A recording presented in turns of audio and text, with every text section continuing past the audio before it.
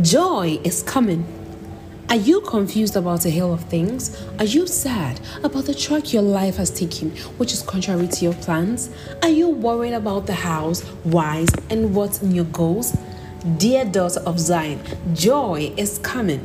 Daughter of God, joy is here. I know this because of the confidence we have in the scripture. Weeping may endure for a night, but joy comes in the morning. Remember, whatever the case, it's just for a moment, a short while, a little period. The joy that awaits the breaking of day far exceeds the moments of discomfort and pain. Consider the wise men who traveled to Bethlehem to visit Jesus and his parents. There was no map, but they were able to find Jesus. How? A star led them. Imagine they refused to follow the star's lead and use their own understanding. Would they have found Jesus? You know the answer already.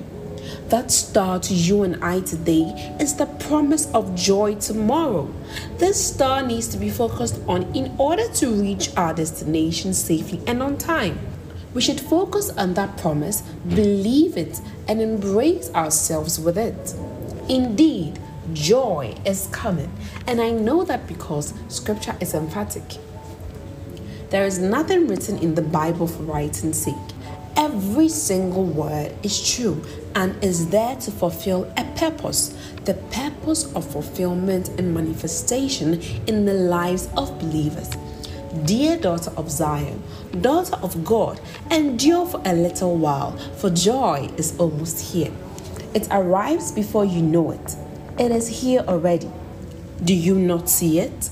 I see it hovering over your head, beloved. Lift your head and see for yourself. Raise your hand and grab it for yourself.